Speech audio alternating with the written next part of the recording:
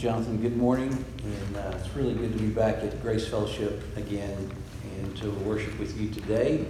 We invite you to take a copy of the scriptures and turn to Mark chapter 12. And while you're doing that, I just want to commend you as a congregation and commend your elders.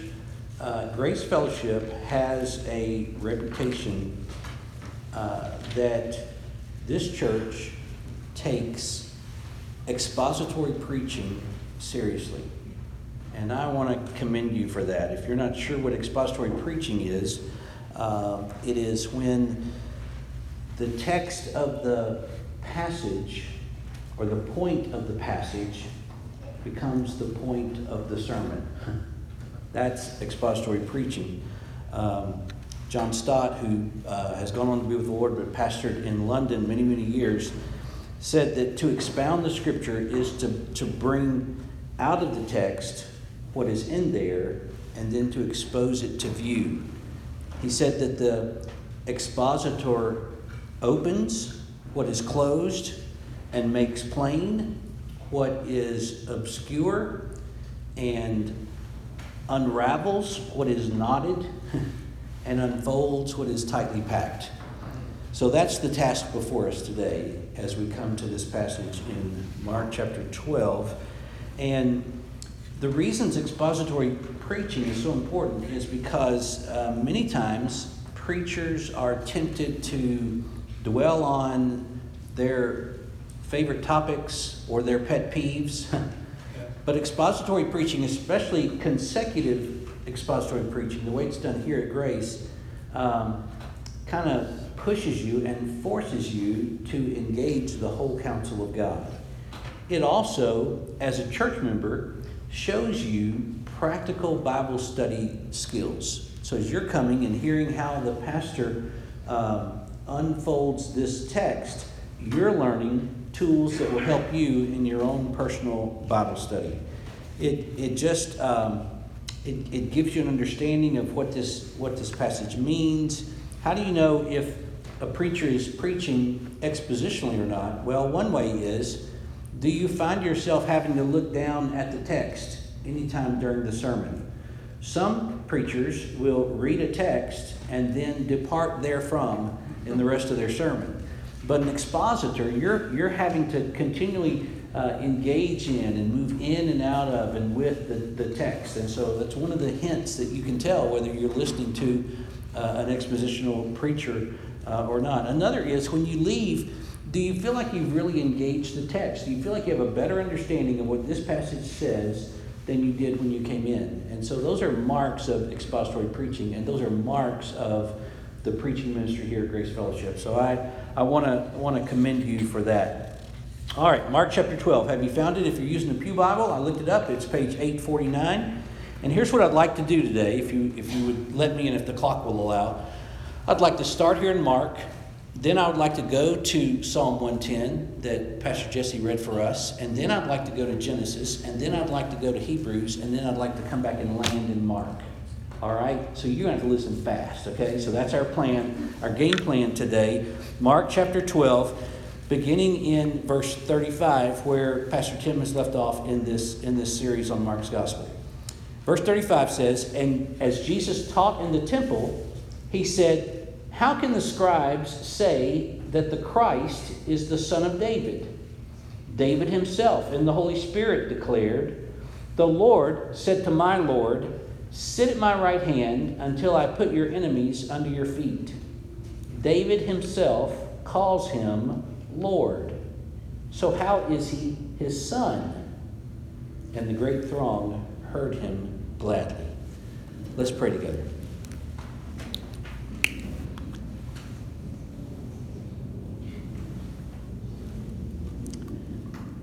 Our Lord and our God, once again, we open your word with the desire that we would see Jesus.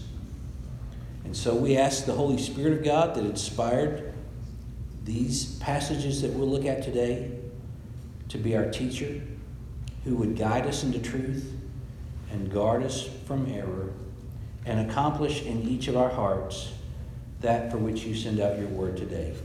In Jesus' name we pray. Amen. All right, so it's Tuesday. Well, actually, it's Sunday, but I mean, in this passage, it's Tuesday, okay? I just wanted you to know I knew that it was Sunday, but in this passage, it's Tuesday. Why is that significant? It's significant because we are in the last week of Jesus' life on earth before the cross. So 2 days earlier, on that Sunday, was Palm Sunday, the triumphant entry into Jerusalem. The day before, Monday, Jesus goes into the court of the Gentiles in the temple and turns over the tables and chases out the money changers from the temple. Says, my house will be a house of prayer, but you've turned it into a den of thieves. And now we are here on Tuesday, and he has come back into that very same court of the Gentiles there in the temple complex. And he is teaching, and he is answering their questions. It's Tuesday. In just 3 days, he will have been betrayed, arrested, put on trial, and carried to the cross, where he will pay for the sins of the world. So this is a significant time. You kind of know where we are now in the context of Mark's gospel, in the context of Christ's life. And so this Tuesday, this particular Tuesday, as you've been studying here at Grace in the passages before, Jesus is in the temple, in the court of the Gentiles, and he's just getting hammered with questions. Not questions from folks that are honest, sincere inquirers, but questions from folks that are trying to embarrass him, trip him up, trap him, incriminate him, so that they can put him away permanently. Their goal is to discredit him as a teacher and a religious leader. And so they have come with questions designed to try to do that. How can we get him? Is their motive. And he answers deftly and adeptly every one of their questions. To the point that chapter 12, verse 34, the verse right before what we read, says that they just got to where they didn't ask any more questions. And when that point came, Jesus kind of turned the tables on them, and now he begins to ask them questions. He asked them 2 questions in this passage that we just read. He asked them kind of the setup question, and then he zeroed in on the question of what he was getting at. So the first question, the setup question, is in verse 35, when he says, how can the scribes say that the Christ is the son of David? And that is what the scribes said. The scribes said that the Messiah that was to come would be from the lineage of David. He would be a son of David. That's the clear teaching of the Old Testament. They were right to tell people that the Christ would be a son of David. And so there's nothing wrong with what they were saying. That's exactly the case. The Christ, or it could be translated the Anointed One. We think of it sometimes as the Messiah. And by the way, that speaks of all of the offices of Christ. As the Anointed One, he is anointed as our prophet. He is anointed as our priest. He is anointed as our king in the Old Testament. All 3 of those offices were ordained or commenced or inaugurated with the anointing of oil, ceremony of the anointing of oil. So the Anointed One was the prophet. The Anointed One was the priest. The Anointed One was the king. Jesus, as the Anointed One, is our prophet and priest and king. The offices of Christ make him fittingly the Anointed One. And so this Anointed One would be a son of David. So he's saying, how can the scribes teach this? And then he answers his own question. Look in verse 36. He says, David himself in the Holy Spirit declared, the Lord said to my Lord, sit at my right hand until I put your enemies under your feet. He answers his own question. By the way, I don't know if you saw it, but there was a rabbit that just ran across the front of the room. Let me just chase that rabbit for a minute, okay? Do you notice here Jesus' high view of the verbal plenary inspiration of the Scripture? Look at what it says. David himself in the Holy Spirit declared. What's he saying? He's saying, I understand that there is a dual authorship to this psalm and to all the Psalms and to the Old Testament, to the Scriptures. That there is a divine author and that there is a human author. He is embracing the inspiration of the Scripture. And could I just say that if Jesus Christ is to be our Lord, his view of anything ought to be our view. His view of the church, his view of creation, his view of marriage and divorce, his view of the Psalms, his view of the Messiah, his view of the Scriptures should be our view. And so he holds the Scriptures in high regard as the Word of God. And then he asks the second question in verse 37. Do you see it? David himself calls him Lord. So how is he his son? That's his second question. So as Pastor Jesse pointed out, he's quoting from Psalm 110. And Psalm 110 is a passage that they would be familiar with. Now remember, this is in the court of the Gentiles. There is, according to verse 37, a great throng there listening to him. That throng includes the Herodians and the Pharisees, who were questioning him in chapter 11. The Sadducees, who were questioning in chapter 12. The scribes, who are also questioning him in chapter 12. So you've got all this group. The leaders and the people are there listening to him. And they all knew, especially the Pharisees and the Sadducees and the scribes, knew Psalm 110. So let me invite you to take a minute and let's go to Psalm 10. And let's look at this verse that Jesus quotes here in its context. So Psalm 110, again, I looked it up in your Pew Bible. It's 509 if you're using that. While you're turning there, let me just tell you why this is such a significant psalm, why it would be so familiar to them. This is the greatest of all of the Messianic Psalms. Now let me try to justify that claim, okay?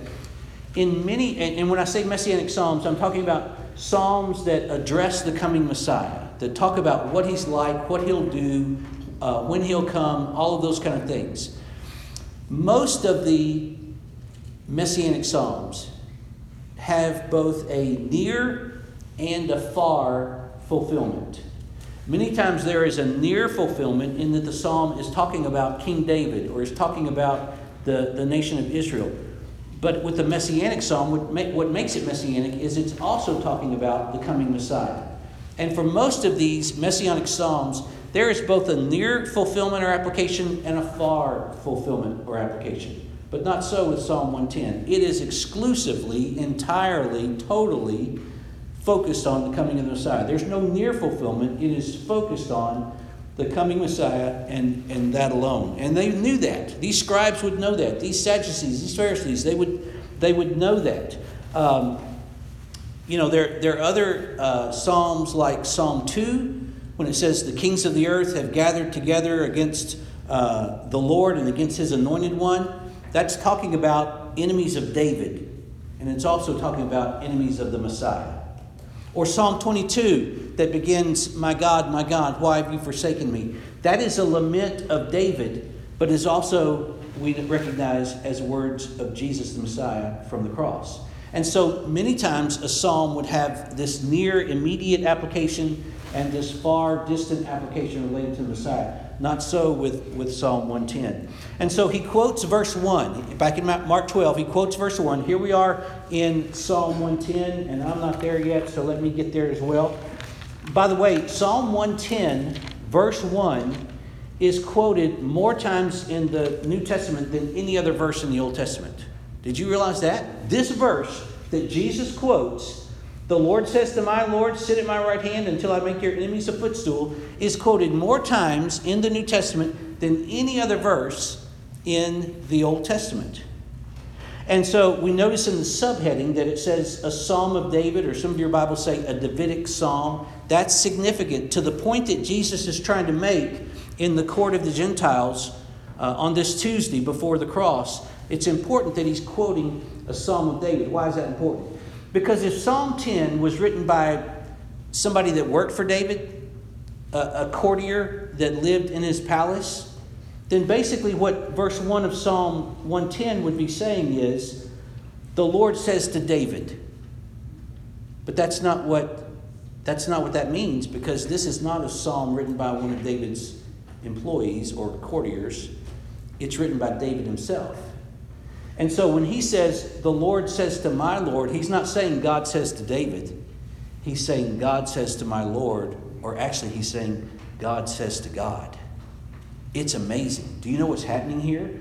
David is kind of pulling back the curtains and giving us a glimpse of a conversation that took place in heaven between God the Father and God the Son. There's no way we would know this had David not, under the inspiration of the Scripture, given us this passage that shows us this. This is an amazing peek behind the curtain, if you will.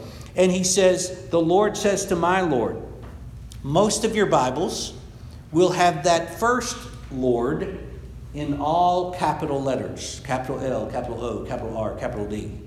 Why do they do that? Well, the translators and many times the publishers of our English Bibles will use that as a way to signify this particular name for God is the name Yahweh or the name Jehovah. It is the sacred name of God. When Moses said, all right, you want me to go to Pharaoh and say, let my people go, and I'm going to take them to a promised land, and we're not going to be slaves in Egypt, and I got to tell that to Pharaoh, and I got to tell that to all the people of Israel, and they're going to say, well, who are you, and who sent you? Who am I supposed to say, who sent me? And he said, you tell them I am sent you.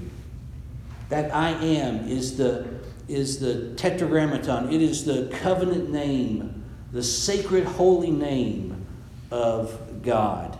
And so this all capital Lord speaks of Yahweh. Yahweh is God's sacred holy name. And then he says, the Lord says to my Lord, and that second Lord is not all capital, is it? It begins with a capital L, but then the rest of the letters are lowercase. There's a distinction here that's being made that you need to understand as a student of your Bible. And so what is this second Lord that's not all caps? What does it mean? Well, it is the word that's often translated Adonai. It is God's sacred title. It means the sovereign one. Literally, it means the sovereign one. And so you have Yahweh, all capitals. You have Adonai, which is the sovereign one. And we've seen this before in Psalms. In Psalm 8, O Lord, our Lord, how majestic is your name in all the earth. Literally could be, O Yahweh, our Adonai, how majestic is your name in all the earth. So it's very clear, and Jesus understood this, and Jesus knew who his audience was, very clear that Psalm 110, verse 1, God is speaking to God. And we get a glimpse in this heavenly conversation among members of the Godhead that God is speaking to David's Lord, the sovereign one. And all of these Herodians, Pharisees, Sadducees, scribes that had been trying to trick and trap Jesus with their questions to embarrass him, they understood the distinction between Yahweh and Adonai. They were very familiar with Psalm 110, this supreme text of messianic expectancy. And so when Jesus quoted verse 1, they knew the context of this entire psalm. And that's important. We won't read it again because Jesse already read it to us, but let me give you an outline of this psalm. You have two statements from God, and then each of those is followed by an explanation. So a statement from God and an explanation. A statement from God and an explanation. That's Psalm 110, a basic outline. What is that first statement from God? It's in verse 1. The Lord says to my Lord, sit here at my right hand until I make your enemies your footstool. The right hand seat is the seat of highest authority. In fact, for it to be in heaven, it would be a place that is worthy of our worship. Okay? Sit at the highest seat of authority. Sit at the seat that demands others show worship to you. You know what we're really seeing here in Psalm 110? We are seeing the coronation of the Lord Jesus Christ. We celebrate a lot of events in Christ's life, don't we? We celebrate his birth at Christmas. We celebrate his death on Good Friday, or observe his death on Good Friday. We celebrate his resurrection on Easter Sunday. We celebrate Pentecost and that time of ascension. But one aspect that often escapes us is when he ascended into heaven and sat down at the right hand of the Majesty on high, his coronation. And this psalm shows us that coronation. Sit here at my right hand until I make your enemies your footstool. And then he gives the explanation in verse 2. The Lord sends forth from Zion your mighty scepter. Rule in the midst of your enemies. He gives a scepter to Jesus, who sits at the right hand of heaven's throne. Puts a scepter in Jesus' hand. The writer of Hebrews would say in Hebrews chapter 1, verse 8, and to the Son, that is Jesus, the Son, to the Son he says, your throne, O God. Did you catch that? To the Son, Jesus, he says, your throne, O God, the equivalent, Jesus the Son, is the same as the name God. Your throne, O God, is forever and ever. A scepter of righteousness, we'll come back to that in a minute, a scepter of righteousness is the scepter of your kingdom. Jesus is coronated, and in his hand is placed a royal scepter of righteousness with which he will rule. Verse 3, your people will offer themselves freely on the day of your power in holy garments. From the womb of the morning, the dew of your youth will be yours. God's people are ready to give themselves for the King, to spend themselves in service to the King. Whether that means to go into battle or whether that means to serve him in his court, they are available. They are a living sacrifice, holy and acceptable to God, which is their reasonable service of worship. And then we come to the second oracle, or the second declaration of God in verse 4. The Lord has sworn and will not change his mind. So in verse 1, the Lord says. In verse 4, the Lord has sworn and will not change his mind. You are a priest forever after the order of Melchizedek. Melchizedek. Okay, who is Melchizedek? Well, Melchizedek is only mentioned 3 times in the Bible. He's mentioned in Genesis 14. He's mentioned here in Psalm 110. And he's mentioned in the New Testament in a passage that spans Hebrews 5, 6, and 7. So who is this Melchizedek? He is, admittedly, I'll tell you, he is kind of a mysterious figure. Okay? But let me introduce him to you by going to where he's introduced to us in Scripture in Genesis chapter 14. So take your Bibles, if you will. Turn to Genesis chapter 14. I looked it up. It's on page 10 in your Pew Bible. Genesis chapter 14. Let me give you the context of what's happening here.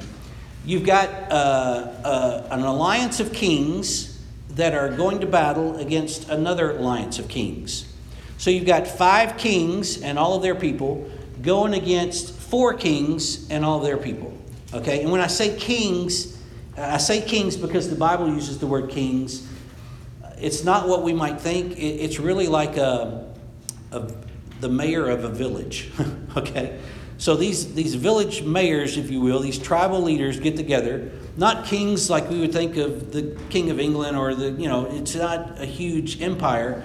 It's these small regional leaders that are clustered together in alliances, and 5 of them are going to go against 4 of them. So let's begin reading in verse 8, for one reason, to skip a lot of these names I can't pronounce, but secondly, to kind of save some time.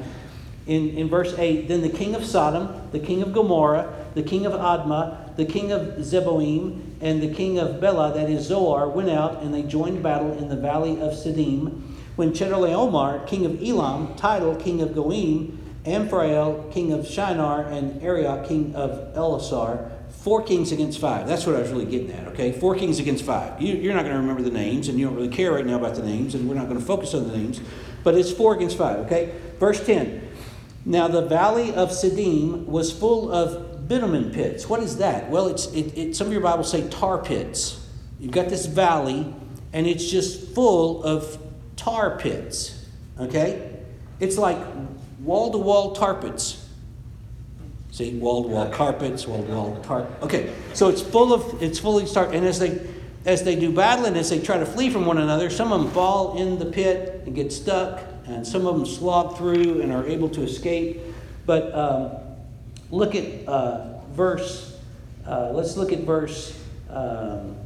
11. So the enemy took all the possessions of Sodom and Gomorrah and all their provisions and went their way. And they also took Lot, the son of Abram's brother. Abram is who we would later know as Abraham. So this is Lot is his nephew. and he was dwelling in Sodom at the time. So they took him and everybody else from Sodom, took all their possessions, and they took them away. Verse 13. Then one who had escaped came and told Abram, the Hebrew, who was living by the oaks of Mamre, the Amorite, brother of Eshcol and Aner. These were allies of Abram. When Abram heard that his kinsman, that is his nephew, had been taken captive, he led forth his trained men, born in his house, 318 of them, and went in pursuit as far as Dan. So it wasn't that Abraham had his own army, but he did have all these shepherds that worked for him and tenders of the flock, and they had to be trained in self-defense and defense of the flock. So they were able to fight. So 318 of them follow Abram, and then his other colleagues here have their guys, and so they all go to war. Verse 15, he divided his forces against them by night, he and his servants, and defeated them and pursued them to Hobah, north of Damascus. Then he brought back all the possessions and brought back his kinsman Lot with his possessions and the women and the people. And after his return from the defeat of Chedorlaomer and the kings who were with him, the king of Sodom went out to meet him at the valley of Shaveh, that is the king's valley. Now stop. Just kind of skip over these next few verses. We'll come back to them. Skip over them and go to verse 21. And the king of Sodom said to Abram, "Give me the persons, but you take the goods for yourself." But Abram said to the king of Sodom, "I've lifted my hand to the Lord, God Most High, possessor of heaven and earth, that I would not take a thread or a sandal strap or anything that is yours, lest you should say, I've made Abram rich. I will take nothing but what the young men have eaten, and the share of the men who went with me. Let Aner, Eshcol, and Mamre take their share." Okay? So the story makes perfect sense. If you skip over the verses we skipped over, the story makes perfect sense. Okay? So we don't need those verses to understand the story of what happened. Abraham and his boys went after them.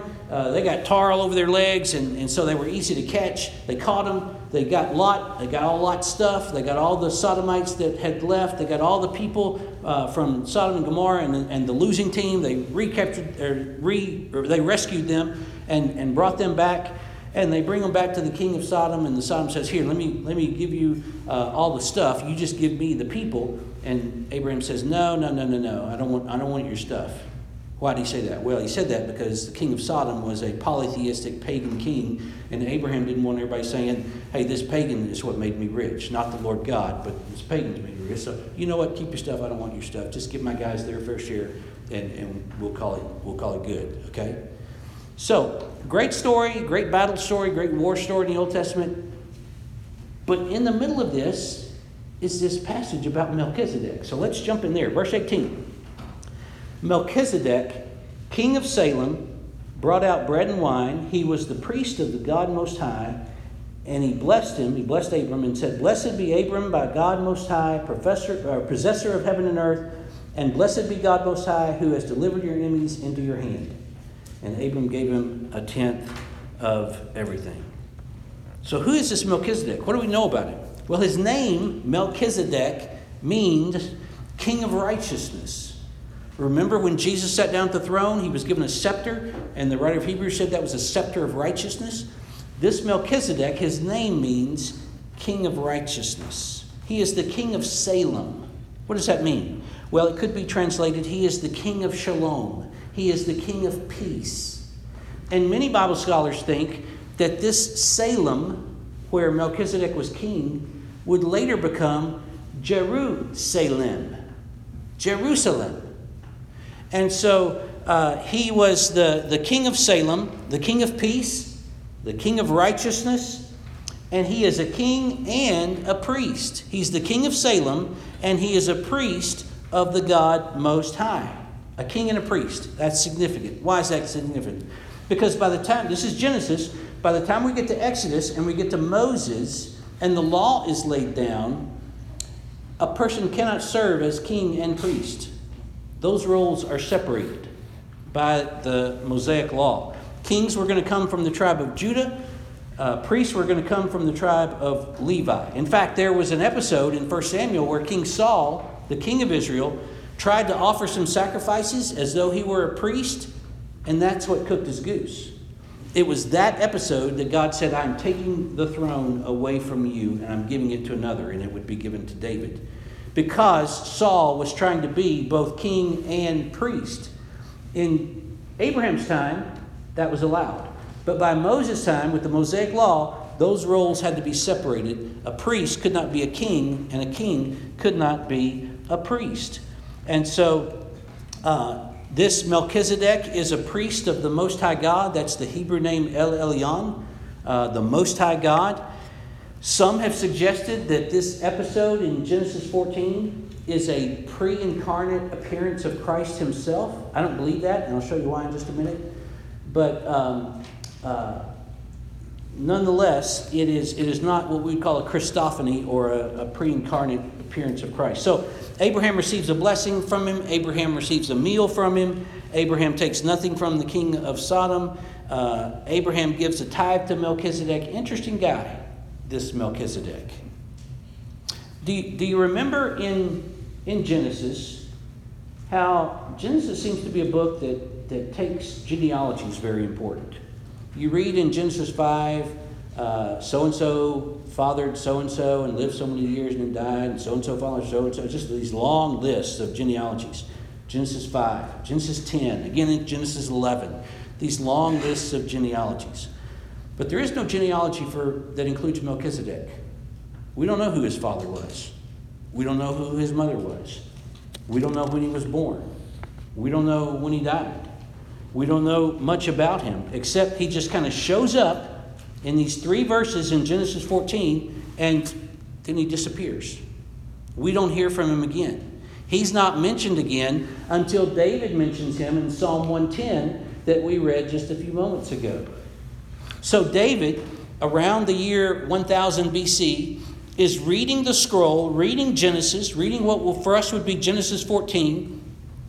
And as he sits as king of Jerusalem, he is reading about a king of Salem named Melchizedek, who reigned there about 1,000 years before David. So he's reading about what kind of could be considered his predecessor, I guess. And then between Melchizedek in Genesis 14 and David in Psalm 110, what happened? Well, a lot of things happened, but one of the things that happened is Moses came, and Moses came bringing the law of God, and the law separates these roles, king and priest, and so makes them separate. And David is reading about this king who was a king priest. David can't be a king priest. The Mosaic law forbids him from being a king and a priest, so he's just a king. And he's reading about a guy that was both king and priest. But then in Psalm 110, David writes this: there's a guy coming. There's a guy coming who's going to be a king and a priest. Even though the Mosaic law, the Levitical priesthood, those guys are forbidden from being both priest and king, there's coming a guy who is going to be a king and a priest. And then we don't read anything about Melchizedek again in the Old Testament. We don't read anything about him until we come to the book of Hebrews. So real quick, we got to go to the book of Hebrews. Go to Hebrews chapter 7. Hebrews chapter 7. He begins talking about Melchizedek in chapter 5 and chapter 6, but chapter 7 is such a great commentary on Psalm 110 that's where I want us to look real quickly. Hebrews 7, beginning in verse 1. For this Melchizedek, king of Salem, that is the king of peace, priest of the Most High God, met Abraham, returning from the slaughter of the kings, and blessed him. And to him Abraham apportioned a tenth, gave him a tithe, that is, a tenth part of everything. He is first, by translation of his name, King of Righteousness. Remember I told you his name means King of Righteousness. And then he is also King of Salem, that is, the King of Peace. Okay? So, and he says in verse 3, he is without father or mother or genealogy, having neither beginning of days nor end of life, but, look at this, resembling the Son of God, he continues a priest forever. He resembles the Son of God. He's not the Son of God. This was not a Christophany, a pre-incarnate appearance of Christ in the Old Testament, but he does give a type or a picture of Christ. Verse 4, see how great this man was to whom Abraham the patriarch gave a tenth, how great Melchizedek is. Verse 5, those descendants of Levi who received the priestly office have a commandment in the law to take tithes from the people, that is, from their brothers, though these are descended from Abraham. But this man who does not have his descent, this Melchizedek, from them received tithes from Abraham and blessed him who had the promises. Verse 7, it is beyond dispute that the inferior is blessed by the superior. Melchizedek blesses Abram. Melchizedek is superior to Abraham. Okay? And then he says in verse 8, in the one case, tithes are received by mortal men, but in the other case, by one of whom it is testified that he lives. One might even say that Levi himself, who receives tithes, paid tithes through Abraham, for he was still in the loins of his ancestor when Melchizedek met him. So we don't have time to unpack that, but look at verse 11. Verse 11 asks a question. Now, if perfection had been attainable through the Levitical priesthood, for under it the people received the law, what further need would there have been for another priest to arise after the order of Melchizedek, rather than one named after the order of Aaron? What's he asking here? He's saying, why do we need another priest to come? We already have priests. We have the Levites. We have the Levitical priesthood. We don't need another kind of priest. Why do we need a Melchizedek kind of priest when we already have the Levitical kind of priest? And the answer is because the Levites just couldn't do it. The Levites were not adequate. The Old Testament priesthood and the Old Testament sacrificial system is not enough to get you to God into a right relationship with God. We need for another kind of priest to come. And so verse 12, when there's a change in the priesthood from the Levites to Melchizedek, there is necessarily a change in the law as well. For the one of so let me just, when we think of the Old Testament law, we think of the moral law of God, the civil law of God, the ceremonial law of God. That's being the law of God. The moral law of God, we usually summarize that by the Ten Commandments. The civil law of God were those rules that were meant to govern ancient Israel. The ceremonial laws were those sacrifices and things. So when we think of the law of God, we think of the moral law as the thing that really lasts, right? The others have kind of been jettisoned. We don't really keep those sacrifices. We don't observe those civil laws anymore. But we embrace the moral law of God. We're bound by the moral law of God. But really the Old Testament legal system was all of that bound together and set upon the priesthood. It all rested. The entire legal system was built upon the priesthood. We get the Ten Commandments in Exodus 20. What happens in 21? What happens in Exodus 22, 23, and on and on? Well, after you've given the Ten Commandments, you're told how to build a tabernacle, how to build an ephod, how to have a sacrifice, how to offer the sacrifice, what materials to use in the tabernacle, when to offer the. Everything is built on the priesthood. The entire law of God is built on the priesthood. It's designed to show that there is no approach to God apart from the priestly sacrifices. So if you're going to change from Levi to Melchizedek, the whole legal system changes. Now look at verse 13. We're in Hebrews chapter 7. Look at verse 13. For the one of whom these things are spoken belonged to another tribe for which no one has ever served at the altar. In other words, Melchizedek is not from the tribe of Levi. Neither is Jesus. He's not from the tribe of Levi. Verse 14. It's evident that our Lord was descended from Judah, the tribe of Judah. And in connection with that tribe, Moses said nothing about priests. Priests don't come from Judah. Kings come from Judah. Priests come from Levi. Now here's a new system, a new priestly system that is going to change all that. And then look at verse 15. This becomes even more evident when another priest arises in the likeness of Melchizedek, who has become a priest, not on the basis of legal requirement concerning bodily descent. Jesus wasn't a Levite, but by the power of an indestructible life. For it is witnessed of him, you are a priest forever after the order of Melchizedek. He's quoting Psalm 110 again. Do you see that? Verse 18. For on the one hand, a former commandment is set aside because of its weakness and uselessness, for the law made nothing perfect. But on the other hand, a better hope is introduced through which we draw near to God.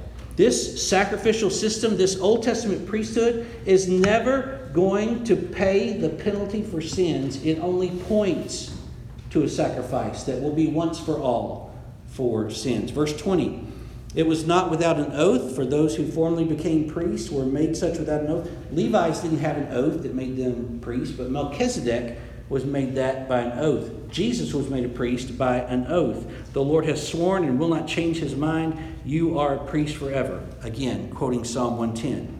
Verse 22. This makes Jesus the guarantor of a better covenant. Look at verse 23. The former priests were many in number because they were prevented by death from continuing in office. They would serve a little while, but then they would die. We'd have to have another priest. Then he would die. They'd have to have another priest. Then he would die. And so they just kept replacing these guys because the priests kept dying. Verse 24. But he, Jesus, holds his priesthood permanently because he continues forever. Consequently, he is able to save to the uttermost.